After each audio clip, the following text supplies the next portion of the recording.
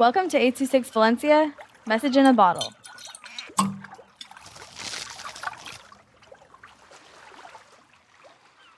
Shadows by Rose with 826 Valencia. The empty gas station looked almost twisted in the little bit of moonlight Laura had.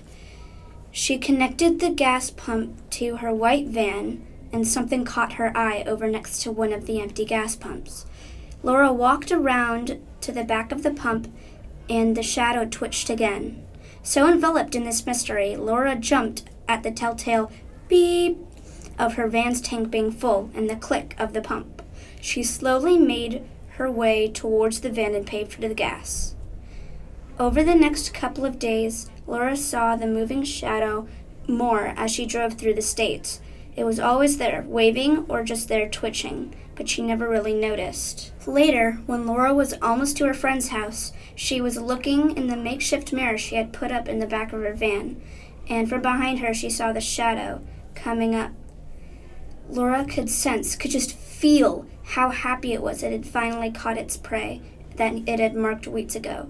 But because she knew she could not stop it, Laura felt oddly calm as the black shadow enveloped her. I watched as my friend, Laura's white van, pulled into my driveway. I run outside to meet her.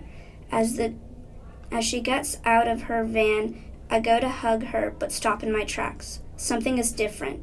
I can see it in her eyes. 826 Valencia is a non-profit organization dedicated to supporting under-researched students with their writing skills and to helping teachers inspire their students to write. Our services are structured around the understanding that great leaps in learning can happen with one-on-one attention and that strong writing skills are fundamental to future success. If you want to hear more podcasts or learn more about the organization, visit us at 826valencia.org.